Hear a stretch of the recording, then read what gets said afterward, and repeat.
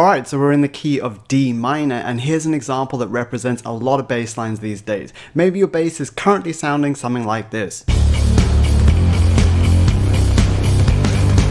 That's a solid starting place for your bass line, but changing notes on the main beats only is going to get boring real quick. So here's a hack that will spice up your bass lines without losing that simplicity.